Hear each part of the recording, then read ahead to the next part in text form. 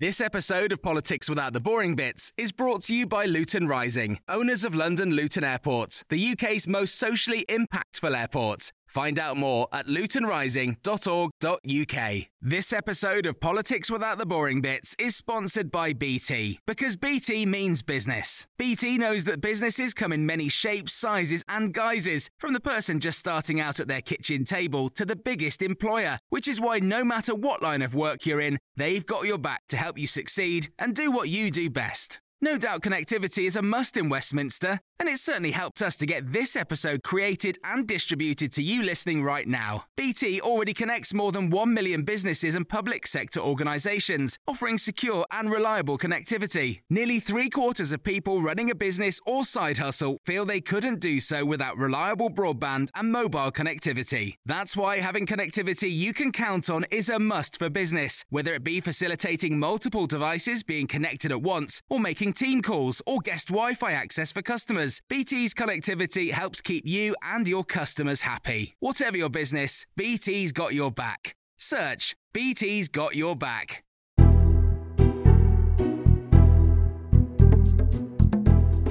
Hello, this is the Red Box Podcast. I'm Matt Chorley. Coming up on today's show, no PMQs, obviously, because it's still recess and we still don't know who the Prime Minister is going to be. So today we bring you Disunited Kingdom. Every Wednesday on my Times Radio show, we travel the four corners of the UK to get the latest political news. But as we're doing Food Week, what we thought today is go to some food banks in the four corners of the UK. Find out how they're coping. We've got exclusive research today as well, which shows 1 in 6 people are skipping meals to try and save money. Millions more have put food back on the shelves because they can't afford to buy it. So we'll dig into that a bit later on in the podcast. First, though, we kick off with our columnist panel. And on a Wednesday, it is Alibert. It's Alice Thompson and Robert Crampton. The Columnists with Alibert, Alice Thompson and Robert Crampton on Times Radio. Yes, Robert Crampton's here in the studio. Morning, Robert. Nice to see you. You too. We've also got Alice beaming in from sunny Devon. How are you, Alice? I'm well. I'm very worried that Robert's going to be cross. I'm not in the office after his column. Well, no, because and also joining us in the studio in a major departure, Stig Abel's here. I heard there was food available. I'm not going to share my opinions in the forthright and clever way of the columnist. I'm just going to stay for the free food, and I'll leave. You're missing out on the food, Alice.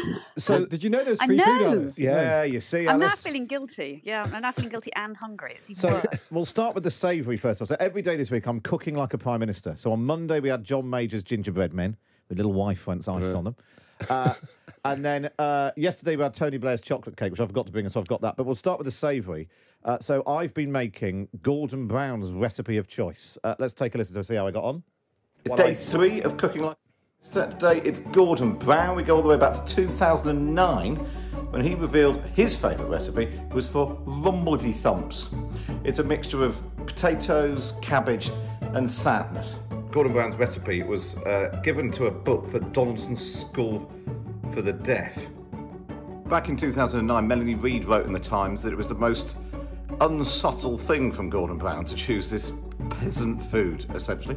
It involves old potatoes, boiled, old cabbage, boiled, and that's it. I mean, Gordon Brown's not a complete misery. You can jazz it up a bit with some salt and pepper. Some recipes say you can really jazz it up with a spring onion, and I've just found these slightly sour ones at the bottom of the fridge, so they can go in. Then mash.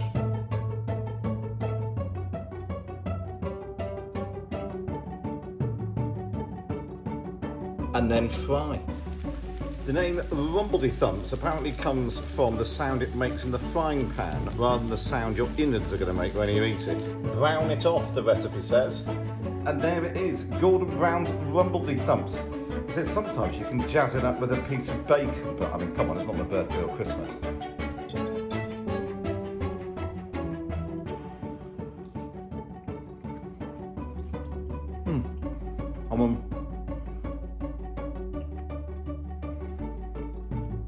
It tastes like hot fried burnt potato and cabbage. I mean, it's pretty basic, but come the economic Armageddon that's coming, it's about the only thing that most of us are going to be able to eat. So for that, Gordon Brown, thank you. So there we are. That's how I got on. You can watch the video online if you want to. I've just handed it out to Stig and Robert. Robert took such a massive mouthful. He's now burnt his so innards. greedy. I just had breakfast as well. What do we think? What do we think, Robert? Talk us through I mean, it. it is very basic, but I'm a basic kind of a guy, so Yeah. I really like it. I mean, I had too much and it's hot. But, yeah, it's good. I mean, he is very puritanical, Gordon, but I mean, I guess I am too. In Hull, we would call this a patty. A patty, yeah. Yeah, I mean, it'd have onion, be onion rather than cabbage. Yeah. It's a staple food. I mean, fish and chips in Hull is middle class. Yeah. If you're a true Hull working class person, which I'm not, because I had fish and chips, you have patty and chips, which is 2 versions of fried potato, and it's onion. But then this is obviously the Scottish equivalent. What do you think, Stig? I think it's under-seasoned. Yeah. I'd say that. I really like it. I eat that stuff all the time. I only have one meal a day. And I... You only have one meal a day? Yeah. What? Yeah, I do. Why? Which meal? About 2 o'clock. Right. But I quite often have stuff where I just put stuff in a pan and squash it together. Yeah. And you get old potato with old other food squashed together Do you in know a what? pan. This would be good with a bit of bacon Yeah. and a fried egg. Yeah, fried egg, a bit of like brown sauce. Talking of a fried egg, Because then you get into that huevas thing that you can get in tapas thing. Yeah. Which is basically fried potato with egg, isn't it? last weekend, Which is was nice. it last weekend or weekend before? When I was in France, we stopped on a bar-like restaurant on the side of the road. Ordered the chef's salad because it got sort of there was a promise of merguez sausage and jambon and an earth, and I thought, well, that's nice, boiled egg on your salad. When it arrived, there was a salad, load of lettuce on top, a whole sausage, and 2 fried eggs. Nice. Like they'd seen earth on a nut menu somewhere else. They didn't realise. So we had just runny. Anyway, Nice though, that. It's Bit of- like a fried cut the breakfast egg on a open, salad. sauce the dish with the cut egg. the sausage up, just mix it up we with are. a spoon. Yeah, that's great. How jealous are you about this? I'm It gonna be looks honest, like you're about to put that in my face. it's not Oh, particularly and a nice. hash brown. My wife should say it was also a hash brown. So basically, it was a sausage, bacon, eggs, and hash brown on top of a salad. This is a bit hash brown, isn't It's it? a bit hash You've brown. got- Right, here we go. This is much more better. This is Tony Blair's cake. It's a bit flat because I didn't whisk it properly. Apparently, Yeah. it's got things can only get butter written on the top. Alice, you're not missing anything. I just want to be clear. You might be getting a bit of FOMO there. No, at well, the I minute- was, but I'm Well, you more worried are. about you not eating more than one I know, steak. that's what I'm we're then all worried about thinking your about. stomach rumbling. Don't worry. All through your breakfast program. Don't worry about that. So how do you stop The that? only thing is we've just sat and eaten unseasoned potato with rawish cabbage in it. It's all right. I slightly felt like I was cheers. in a Russian novel from the 19th century. Well, if you're all ill, I'll take you can have a over. big, You can have a big slice because you eat so little. Yeah, here we go. I'm not eating all of that. God's sake. Jesus. dear That's me. why he's come in, isn't it? Yeah, exactly. Yeah. That's why you're here. here, It's your okay. one meal for this week. This is my one meal of the day. I don't want this to be my one meal of the day, by the way. That'd be very sad. Okay, I'm So back. This is Blair's. Given that, it's the recipe that Tony Blair gave to a charity cookbook. Given that he's boasted of never having cooked or been near a supermarket for about 30 years, I'm kind of. I have my doubts. What's the sort of getting middle? that. What's the middle bit? Whipped double cream and jam. That's nice. It's Well, nice. that's all right, shouldn't it? Can't Well, go- whipped double cream and jam is nice. I'm not sure about the sponge. Yeah, Yeah, the dry stuff. It's a right, very yeah. dry sponge, Alice, but anything with whipped cream and jam in it is really going to be fine, isn't it? You're going to get through. Do you it. think? Well, I remember interviewing Tony Blair during the lockdown. He said they'd only cooked one meal in the entire lockdowns, and that was for his son Leo when he did an omelette, and his son refused to eat it. So we were quite lucky if it's actually worked, or I if Matt think the did it rather solution than is him. if we put double cream and jam on the potatoes. On the omelette. Yeah, or the omelette That's on sort it right potato. out. Yeah. Lovely. I think Leo might have made the right call there with his dad's omelette.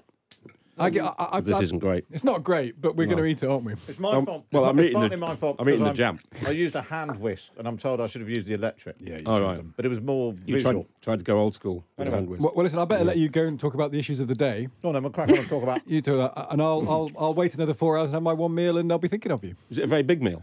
It's quite big, yeah. I should hope so. Big enough, gets me through the day. Tomorrow we're doing David Cameron's spicy sausage pasta. Well, can I stay for that? Yeah, you can if you want to. Yeah, I might be back for We'll that. do that tomorrow. 10:30. Yes. Right. Little James Marriott comes in. He loves eating. Little He's James. always eating. Yeah, he reminds you of a Eats student in the cook, bath. doesn't he? A bit, Eats James in the Marriott. bath. Yeah. Does he eat in the bath? I can't remember if I bet he made that does. up. It's now established as a fact that he eats in the bath. Yeah. I can't really remember. Well, Lovely. Enjoy your chat. I'll take this with me. Thank you very Still be much. back tomorrow. Still be back tomorrow on breakfast, provided I've not killed him with that reheated cabbage. Thanks. That stings. It's a good job Mariella's not here later. She'll be complaining about the smell I've stunk out the whole studio. Ah, why don't we stick with food and farming then, Robert, and talk about your column? Not about working from home. You mean about getting the kids to do the harvest? Yes, It get the struck kids me to as- do the Well, harvest. it struck me kills a lot of birds with one stone, doesn't it? Yeah. we were 4 weeks into the summer holidays now, so everyone's going to be, people with school-aged children are going to be desperate for childcare. Fruit is rotting in the fields, as happens it's now become a seasonal staple. I'm sure £60 million of food has been left. Onions being ploughed back under. Yep. And I mean, the guy who was on before us was saying that you say potatoes is the kind of famine food of choice, but we might not even have them come the autumn. We've given up on sources of cheap labour from elsewhere, so we've got to find some cheap labour ourselves, or even free labour. And it's not so long ago that kids used to... I think that's part of the origin for the long summer holiday in the first place. It's kids. because you were supposed to be out helping. Yeah, so I think we should do that. And they get some fresh air and exercise. They might even lose some weight. Yeah. Well, I remember, because actually this week, we were on the farm on Monday, and I had a little ride on the combine and all that. And I remember when I was like a child, early teens, I'd be on my uncle's farm lugging bales onto backs. I think it was pretty common. I know my dad Yeah. used to do it in the 40s. He'd go down to his uncle's farm. I mean, everybody probably had an uncle who had a farm then. Yeah. But now they don't. But I don't know. Big logistical ask for somebody, but I can't see why we couldn't set that up. I mean, I guess there's all They did sorts try and do it, didn't they, though? I mean, they tried to do it during lockdown, and they appealed for students to come and help. Yeah. And they got something like 45. I mean, it was extraordinary. Everyone thought it was a good idea at the time, but then they don't want to actually go and camp out and sort of actually have to break their backs. They will pay a small fortune to fly to Australia to do exactly that. Go and work on a farm. Or go and work on a kibbutz or something. Yeah. Much more exotic, though, isn't it? That's the problem. Maybe Actually, our youngest is helping now with the harvest, and he loves it. Yeah, but that's only because he watched Jeremy Clarkson. I saw the Jeremy picture. Clarkson. You sent me the picture of him playing golf on top of a haystack. Yeah. Didn't look like he was helping that much. I bet the farmer was really pleased with that. Get down over there! Exactly, but he'd seen Jeremy Clarkson. He just wanted to be in the combine harvester. I mean, that's the thing. It's the machinery that men like, isn't it? You can't have 14-year-olds going around in tractors, but I suppose you could have 14-year-olds picking fruit where it still has to be done by hand. Yeah. And maybe students was the wrong market. Maybe they should be looking at younger kids. Younger. Yeah. And when they finish doing that, then get up the chimneys. Yeah. Give them a sweep. Exactly. And with Liz Truss prodding them up the backside with a sharpened stick. Work harder. So we can all start burning our furniture now to keep warm this winter. We're going to need to clean the chimneys as well. And then water. There's water as a massive issue as well, Alice. You've written about water today because we just sort of all take it for granted. And it's amazing, the regulator, the bloke from the Off-White, it was called, was out and about this week. He just sounded like he was a spokesman for the water companies, not remotely concerned really about the customer.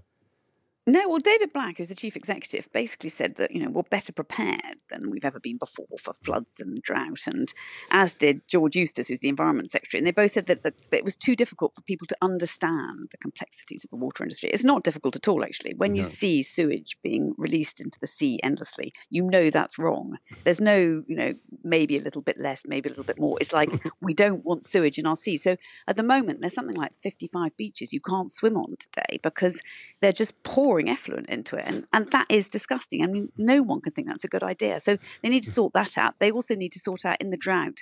They do need to have more reservoirs. We haven't built a single reservoir since privatisation. That is bizarre that we're not doing any of this infrastructure when the companies are making so much money out of it. And I think something's got to happen. It's the regulator. I don't think we should renationalise it because I think that's going to take too long. And we know that might not improve matters. But the regulator should just say enough. This is not happening. The figure that jumped out at me from your column, Alice, was the 20% leakage compared to 5% in Germany. Why is that? Why are we so bad at that?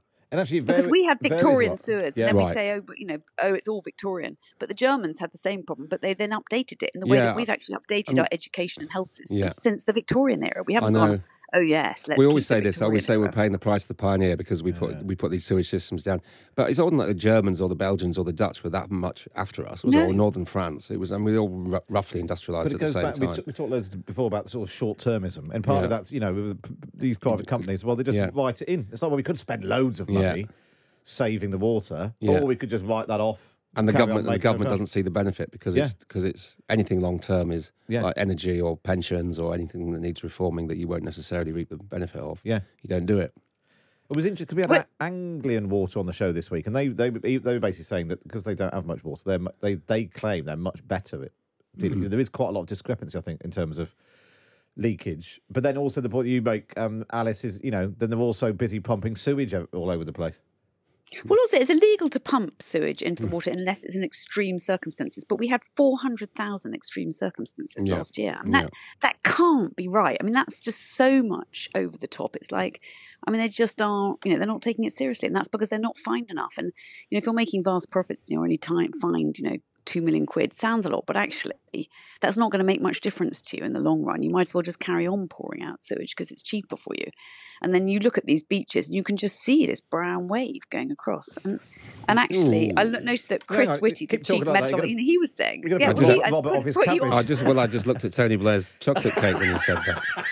certain parallels were inevitable. It's actually becoming dangerous as a health matter that you can't have children and adults swimming in this, and we shouldn't be. Yeah. And then they pay themselves $1 million. There was a guy I wrote a piece about the other day. I mean, £1 million to be chief executive of a water board. You think you've got to be pretty talented to justify that. But then, where's the evidence of talent? Yeah, if you're losing the clean water, and you're pumping a load of crap into the sea and the rivers, then you're not really being very talented as a water boss, other than being able to pay yourself a great deal of money. Yeah.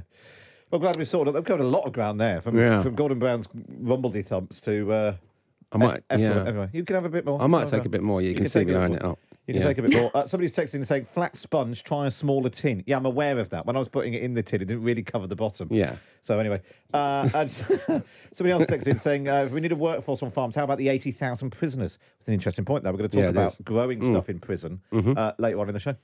Lovely to see you both. Robert Crampton, hopefully catch up with you soon, Alice. Well, hopefully Robert will survive till next week after digesting all of that. Alice Thompson and Robert Crampton there. You can read them both in the Times every week. Just get yourself a lovely subscription. Go to thetimes.co.uk/Times Red Box. Up next is Dish United Kingdom.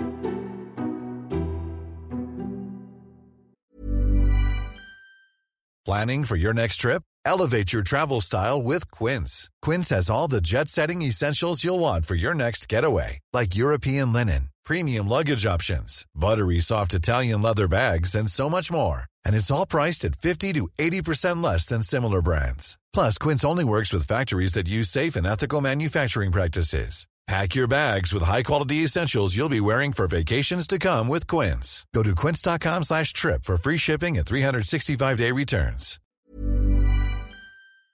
This episode of Politics Without the Boring Bits is brought to you by Luton Rising, owners of London Luton Airport, the UK's most socially impactful airport. Find out more at lutonrising.org.uk.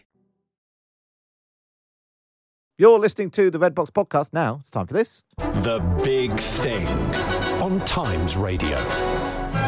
From Land's End to John O'Groats, St David's to Southend-on-Sea, and Belfast to Bognor Regis. England, Wales, Scotland, Northern Ireland. This is Disunited Kingdom on Times Radio. Yes, it's that time of the week where we get around the four corners of the UK. And as it's Food Week today, instead of speaking to political journalists, what we thought we'd do is check in with some of the food banks across the country. And it comes on the morning that inflation hit 10.1%. Although food price inflation was up more than 12% year on year in July. An exclusive polling for this programme by YouGov has found that 1 in 6 people are regularly skipping meals to save money. 50% have cut back on dining out in cafes and restaurants. And millions have say they've put food back on the shelves in supermarkets because they can't afford it. That's 39% of people. So they've put food back that they'd have normally bought for financial reasons. Young people seem to be struggling most. 56% of people aged under 25 have put food back, compared to 22% of those over 65. So let's get some sense of what it's like on the front line, helping those struggling most. In our Disunited Kingdom special in England, first of all, Josie Barlow is the manager at Bradford Central Food Bank. Morning, Josie. Josie, are you there? I am there. Ah, there we are. We've. Yeah. Hi, how are you? Well, very good, very good. We'll pull the yogurt pots and string a bit tighter. It'll definitely work. Good to have you with us, Josie. We've also got Brenda Fogg, who founded the Hope Restored Food Bank in Llandudno in Wales. Morning, Brenda. Good morning. I am here. Yes. Yes, we can hear you loud and clear. Fabulous. And in Northern Ireland, we've got Megan Kelly, who's a volunteer at. Oh, you're going to have to pronounce it for me, Megan. Skaggy Neil Community Food Bank. Very good. Thank you very much. Great to have you with us in Belfast. And we're going to bring in a food bank from Scotland in just a moment as well. Josie, paint a picture for us then up there in Bradford. How big is the food bank? What sort of support are you providing? And what changes have you seen in terms of, the numbers and the types of people who are coming to you for help? So we're quite a big food bank in central Bradford. So we sort of covering the central postcodes, which are some of the poorest in the UK. So some stats were 87% of people in our wards are in receipt of some form of universal credit, which is pretty huge. So we feed over 1,000 people a month at the moment. That's massively increased since COVID hit. So, yeah. And how does it work then? How many days are you open? How do people get access to the support that you're offering? Okay, yeah. So everybody that comes to the food bank gets referred by a referral agency. That's social workers, people on the ground, the job centre, doctor surgeries, all sorts of people that are just meeting people, know people are hungry. So it's not a queuing system. It's, you have to be referred and a professional has to have referred you. So just to put that in context, that's people that really need it. So, obviously if we opened our doors more, you can imagine the numbers that we would get. So people get referred, they come to us, we're open 3 days a week, and we provide a basic 3-day food parcel with long life stuff, but then we also give fresh fruit and vegetables and any bread and things like that, or frozen food that we have as extras as well on top of that. And kind of one of the main things we want to do is we don't just want to give just food, we want to help deal with the root cause of the crisis. So whether that's debt or benefits, benefits being delayed or having problems or not getting what people are eligible for, we have a benefits advisor in as well. We're running a job club to help people get jobs. So we kind of really want, and we also have a whole team of sort of signposters who are there to sort of get to the root issue, why somebody's in that situation. And it could be something like not having the right ID and not having a bank account set up, and you can kind of work around those things, or somebody that's been injured and you're trying to help them get the right benefits and things like that. So we kind of really want to dig down and help with the root cause as well as the immediate. Rather than just sort of saying, well, here's a bag of food, go and sort yourself out. If you've got that contact with them, then trying to turn things around. We'll come back to that's the picture in Bradford. Let's go to Llandudno now. Brenda, paint a picture for us. How often is your food bank opened? Who are the sort of people you're helping? Have you seen a change in the numbers coming forward? Yeah, good morning. Yes. Our food bank is open 7 days a week. We take referrals. Yes, we do take referrals from Job Centre, like this other lady just said, GPs, Women's Aid especially. But we also have it where they can just phone me up directly. Some people are too ashamed to go through different agencies and that. So we have no policy where they're only allowed so many a month or so many a year. We have families that come more or less on a fortnightly basis at the moment. We give out really big food parcels. Like the other lady said, we give plenty of tins and stuff out, but we also give out fresh fruit and veg, and we have fresh meat as well. And we make sure that they've got enough in for at least 7 to 10 days when we make the parcels up. So as you can imagine, with young families, there's pretty well 5 or 6 bags of food going out each time they come in. Yeah, we've seen a massive increase, at least another third on what we were doing. Wow. We go by how many bags, and we're giving out roughly 400 to 500 bags of food a week at the moment, over a monthly basis. We have also a drop-in centre, which is for the homeless and people in need at the other side of the food bank. So we do hot food as well 2 or 3 times a week. And we have counsellors that come in and will help people, like say, if they've got into debt or if they need help or if marriages are breaking up, etc. So it's pretty well run. It's been going for a long time. We get a lot of support for the food bank here. We have the trolleys in Asda and different areas around, and it's just massively, massively needed now. And my heart breaks with a lot of the stories that come through the door, with young children that haven't eaten, that mums and dads that aren't eating. mums and dads are splitting up, so the mums are going back to the parents, the dads are going to become homeless, so I'm going to get hit on the other side because they can no longer afford to live. You know, they can't manage their bills or anything. It's scary. It's pretty scary to see it, but it's also very, very upsetting, you know. So. And how do you cope with that, Brenda? Because, as journalists, we sort of dip in and out of stories and can get very affected by them, but then, we get to move on. You're dealing with this day in, day out, and there's clearly a limit to what you personally can do, but also what the food bank can do. How do you cope with that? Well, as I say, I'm lucky. I've been going for 12, 13 years with both sections now, I get well supported with food. My fear, I think, was that we would run out of food, before all this got sorted.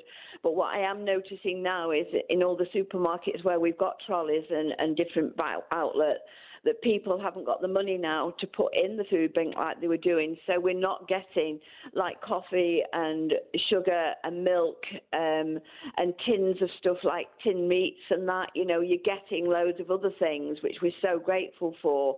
But, people are in the same boat all the way round, and I'm seeing marriages break up because of this. I'm seeing a lady the other day, a few weeks ago, that actually sat. I pick up from Greggs twice a week, and I gave her some of the Greggs stuff, and she actually fed the children in the car because they hadn't had breakfast.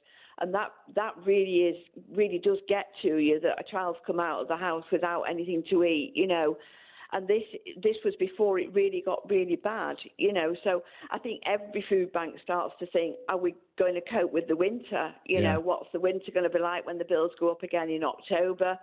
They say they're giving all this money out to them, but people are so much in debt now that money is trying to get themselves out of the rut they've all got into, And you have to have a corner where you can just come to for a minute, and think, wow, you've got to be strong to deal with it, but you've also got to make them feel that they're not the lowest of low because they come into a food bank, and that's the atmosphere we have here for them, that it's relaxed, it's easy going, they don't have to come through the door if they don't want to. We can take the parcels out to them.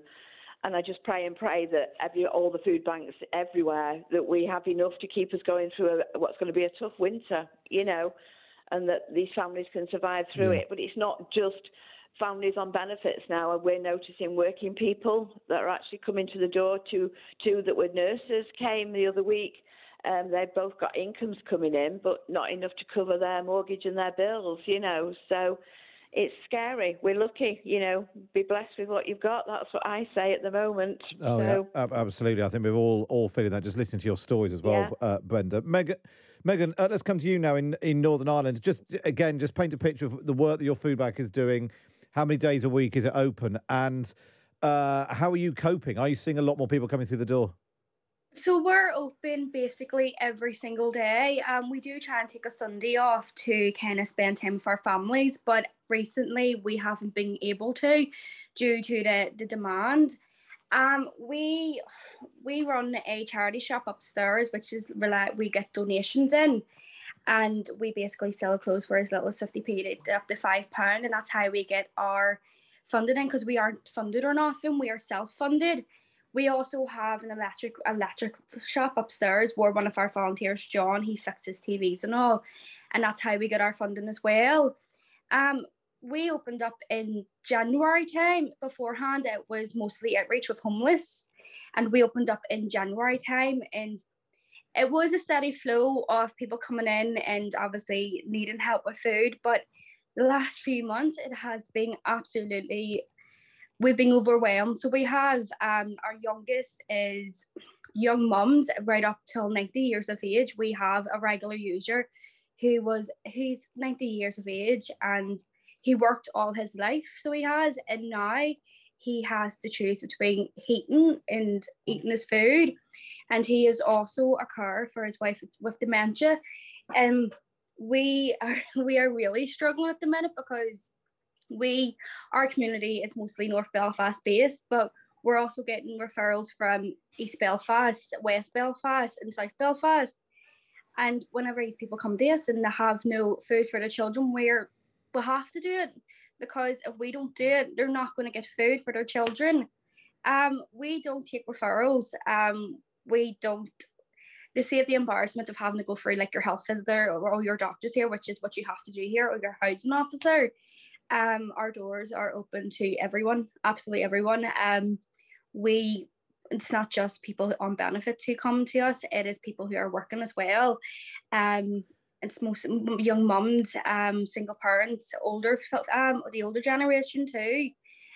We actually have started up a group on a Monday for young parents where we supply baby food and baby milk and nappies and all too, because it's just the cost of stuff at the minute is just through the roof. So it is, it's ridiculous. It's terrible. I mean, we saw today that food prices were up 12% year on year, and with everything else going up, fuel and energy and petrol and gas and electric, leaves you less money each month. It seems to me that all of you sort of slightly touched on this, that there has been a sort of change in the sort of demographic and background, that this isn't people, struggling, not just people on benefits struggling to make ends meet, but we're talking about people who are working, in the language of the politicians, doing the right thing, getting up every morning, going to work. I think Brenda was talking about having nurses coming in. It's what a mess we're in when people who are nurses are having to turn to food banks just to put food on the table. Have you been finding that as well? Yeah. I mean, people who work every single day of their lives, by the time their bills come in and their heating and their electricity bills come in, they have nothing left to feed themselves with and their children with. So they're having to come to us. And like I say, we don't take referrals enough, and our door is open to anyone. And even on a Sunday, if there is like an emergency referral where someone is like in dire need, we have a woman who lives a couple of doors up. She's 50 years of age, and she actually has to go out on her mobility scooter to deliver food parcels. It's just because of the rise in demand, and we physically can't say no, because we know if we can't do it, the people aren't eating and their children are going without.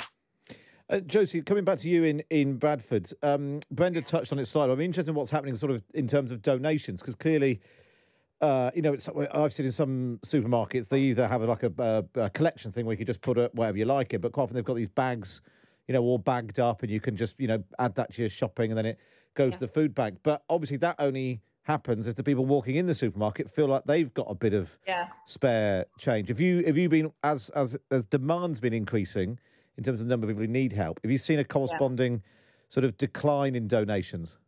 Yeah, definitely. So I think because when COVID first hit, because it was kind of like a national emergency and everyone kind of felt like, right, I need to play my part and do my bit, which was amazing. So when COVID first hit, you had this massive spike in demand, went 5 times from 500 to up to 2,500 a month of people.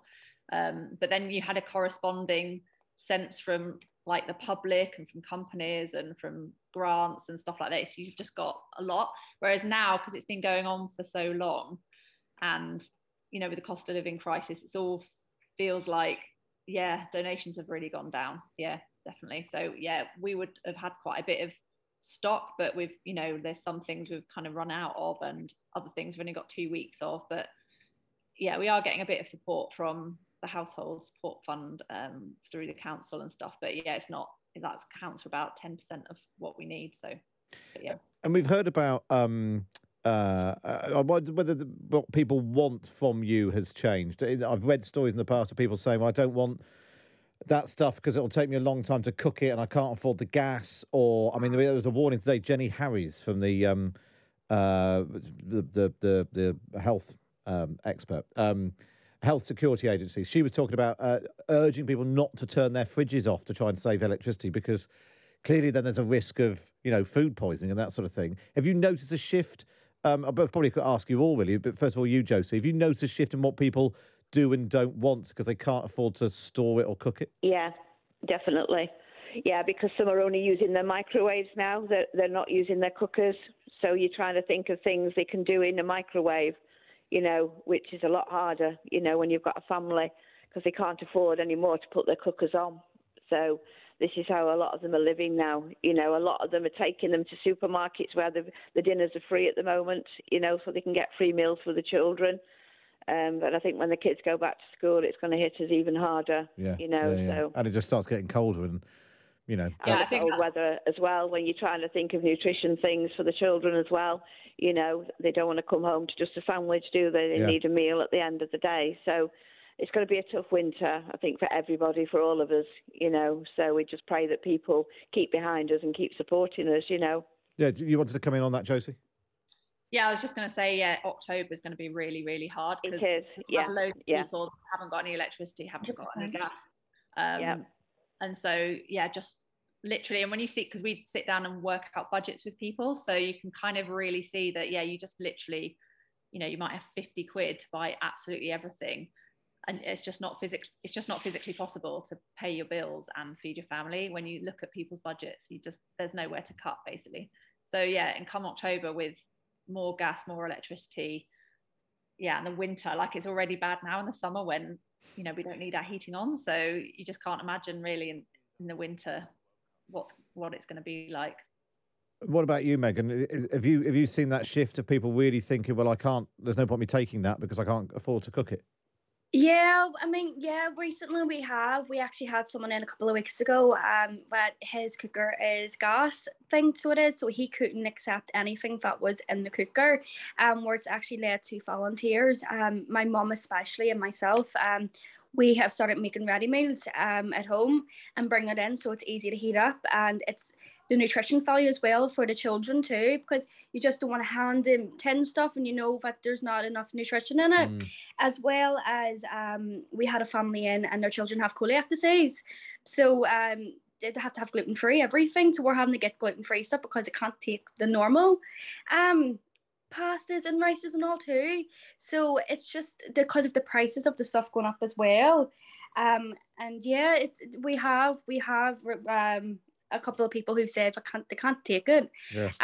They need stuff in microwaves, or they can't afford the electric or the gas bills from heating up food and basically cooking it, which is terrible. It's terrible. And if people are listening to this, just finally before I wrap up, if people are listening to this, and they want to help, and they are fortunate enough to be in a position to help, what is the most useful thing that people can do? Briefly for each of you, I'll come around each of you. What's the best thing that people could do? Josie, first of all. Yeah, the best thing to do would be to donate food to us. So if you go to our website, bradfordcentral.foodbank.org.uk, we've got a list of the urgently needed food. And then volunteer as well. We need some more volunteers, but food and volunteering. That's some top advice there. Thanks. That's Josie Barlow, manager at Bradford Central Food Bank. Brenda, your appeal if people can and want to help.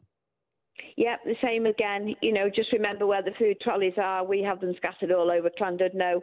Please donate as much as you can or as little as you can. Every single thing helps, you know, and just keep behind us right through the winter months when it's going to be so very, very tough for everyone. Brenda, thank you for that. Brenda Fogg, who founded the Hope Restored Food Bank in Llandudno. And just finally, Megan Kelly from the Skegnil Community Food Bank. Skegnil Community Food Bank in Belfast. Go on, Megan, your last appeal. So, like I said, we aren't funded. All our funds come from the volunteers and the general public. Donations of food, donations of anything, clothes for our charity at the shop upstairs, and any old unwanted technology stuff for the repair shop upstairs, because that is how we got our funds in. Food. We have a website, skegnilcommunityfoodbank.com, and a Facebook page as well, and it highlights what we really need at the minute. So anything on our list, really. Anything on the list, and people can track down their own local ones as well. Listen, while we've just been talking, we've had so many messages, but Andrew says these people working at food banks are absolutely wonderful. Their work is outstanding, and I think we can all echo that. So I really appreciate your time today, but not as much as I know that people, you know, the people that you're helping appreciate the help you're giving them. So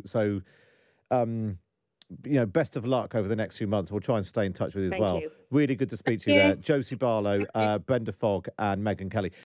That's all we've got time for on this episode of the Red Box Podcast. Don't forget you can listen to me live Monday to Friday, 10 till 1 on Times Radio. And we bring you the best bits here on the podcast. And if you're feeling particularly nice, why not wait and review us wherever you get your podcasts from. This episode of Politics Without the Boring Bits is brought to you by Luton Rising, owners of London Luton Airport, the UK's most socially impactful airport. Find out more at lutonrising.org.uk. Hi, I'm Daniel, founder of Pretty Litter. Cats and cat owners deserve better than any old-fashioned litter. That's why I teamed up with scientists and veterinarians to create Pretty Litter. Its innovative crystal formula has superior odor control and weighs up to 80% less than clay litter. Pretty Litter even monitors health by changing colors to help detect early signs of potential illness. It's the world's smartest kitty litter. Go to prettylitter.com and use code ACAST for 20% off your first order and a free cat toy. Terms and conditions apply. See site for details.